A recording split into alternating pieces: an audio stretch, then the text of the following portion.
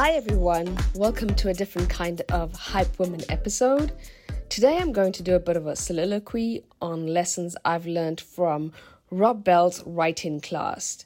So here's just a little bit of a background. This year I've set a few challenges for myself apart from doing this podcast. One of the things I've set out to do is to improve my writing skills. Just so you know, I've never studied any kind of formal creative writing, but I've always enjoyed writing as a form of self-expression. It helps me process and make sense of everything that is happening in my life. In recent years, I let my writing and journaling slip to the wayside because as a mom and now with bills to pay, I felt like I needed to be more practical with how I spend my time. But in the process of all of that, I was also starting to feel more stressed, and it felt like I was pushing away my emotions instead of processing it. So it was around about February this year when I returned from a trip to South Africa, and I always enjoy having some heartfelt conversations with a writer friend of mine, Shabnam Khan, and we really indulge in some abstract conversations which usually involve meeting at the beach around sunrise and deconstructing the trajectories of our lives. Shabnam, unlike me, is a qualified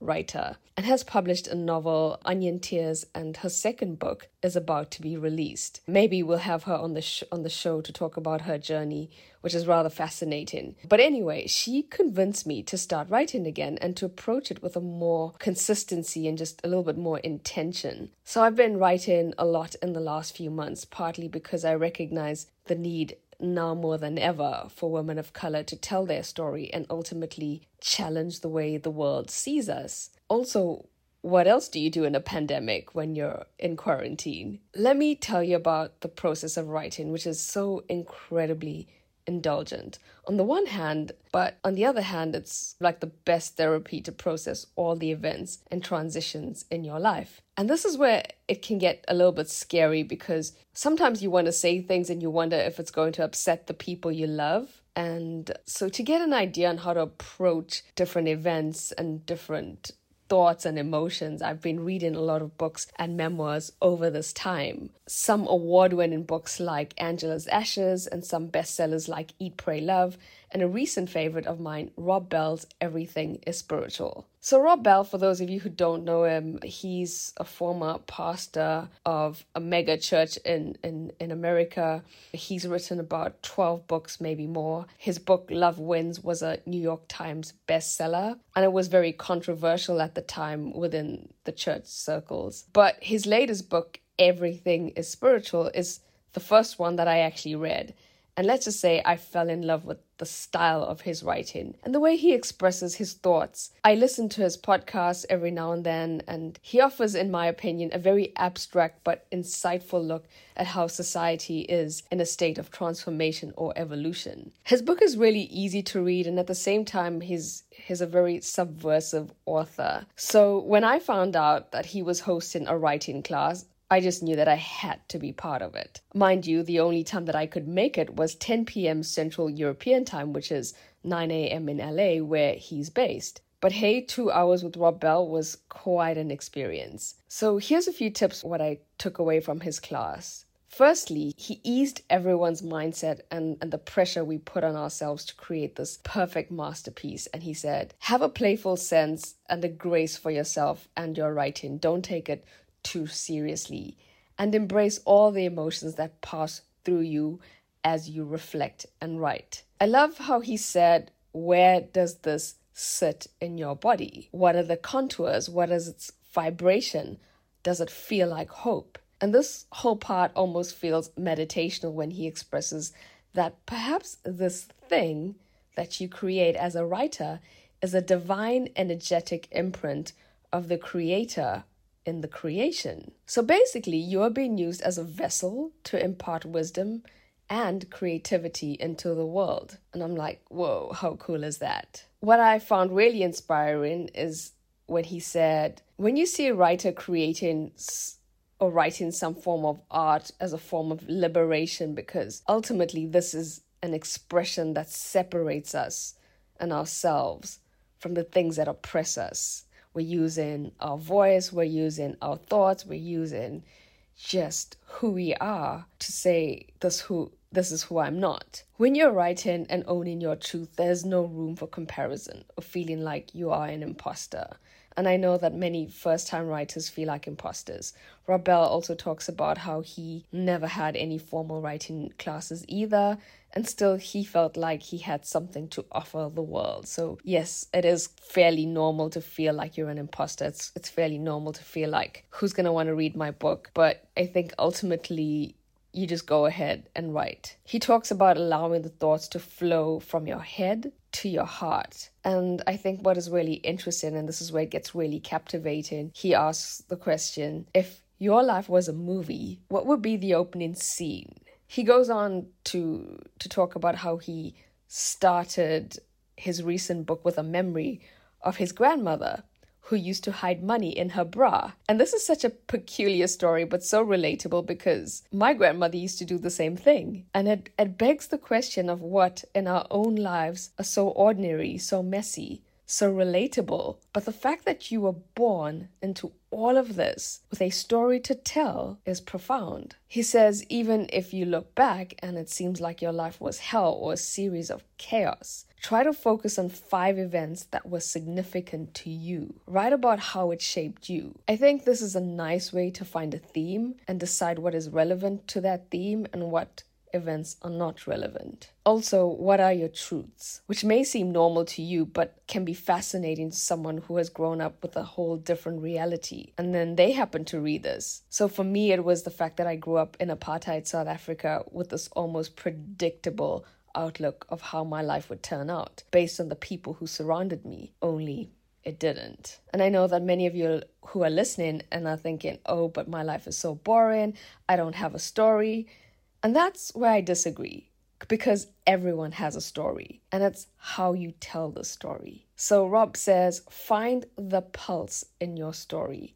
Or in other words, what is the engine that drives you? Ultimately, whatever the story is and what you're trying to say, you should just own it. So for instance, I always thought I didn't have a story. I was also afraid that my views would not be accepted by the people that I was surrounded by, or that it would just upset people. And we tend to talk around what we want to say. And he says, just go ahead and say it. Own it. He describes it as sometimes you have to learn to leave one world to do what you need to do, which is the quintessential story of my life, having to leave my small seaside hometown in South Africa for cold, grey Germany. Both these worlds couldn't be more further apart. But as much as I loved the warmth, the all-year summer climate, and familiarity of my hometown, it also had its limitations. And I needed to leave that comfort zone and get comfortable being uncomfortable. And through this process is how I found my voice and my own authentic story. This is where the beauty of storytelling gets very interesting. How do you know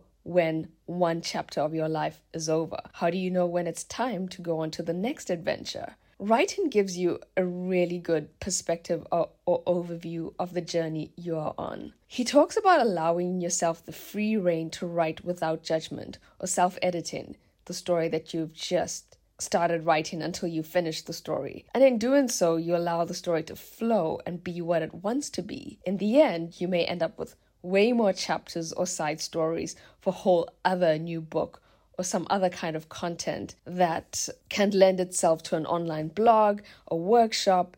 And that's okay, because nothing is wasted. He says for him, he goes from not knowing what to write to suddenly having a lot.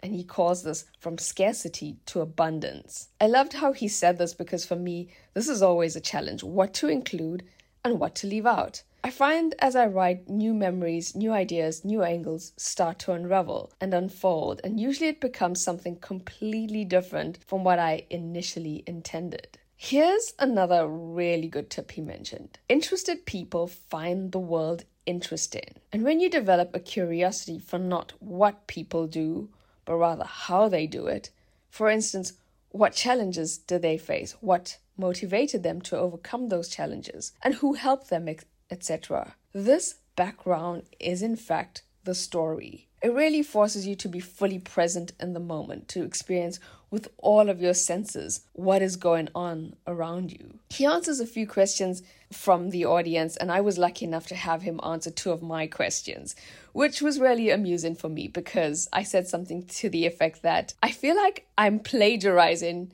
your book because I can relate to so much of what you've written that it feels like it's my own experience. And he responded with a typical Rob Bell chuckle and said, Sirona Volta, it's great that you can find so many similarities with the 50-year-old white male from Michigan who now loves to go surfing in California. Then great. But ultimately, even if I relate to his experiences the way I interpret it according to my own life events, then this is my interpretation and it makes it different. His remark made me laugh, and at some point I was like, oh my goodness, I really shouldn't take myself so seriously. I will leave you with some advice that he left with me in relation to experiencing tall poppy syndrome. For those of you who don't know, tall poppy syndrome is a cultural phenomenon where the society around you mocks you for thinking or dreaming big. So they try to berate you for having ambitious dreams because to them, it's unrealistic. Like, why do you want to write a book? What is so special about your story? But you have something great to offer the world. And especially as women, where there is so much of internalized misogyny, we're always told to stay in our place and don't speak out of turn, or that your feelings and experiences are not valid. Then there's this man who received so much of criticism for his book, Love Wins, which led to a fallout with the congregation of a church he initially founded. And instead of trying to win over his critics, he moved on from this position and started reaching out to a whole different audience. He knows a thing or two about when it comes to being a revolutionary thinker, and he said to me, well, if someone can't celebrate what you're doing in the world, then they don't deserve your friendship. And I would rather like to encourage anyone who is thinking of writing or telling their story, because it has the power to change the narrative. And we are definitely experiencing a time in history when change is upon us, and you can navigate that change with your story. That's what I've learned from my writing workshop with Rob Bell. Hope you enjoyed it.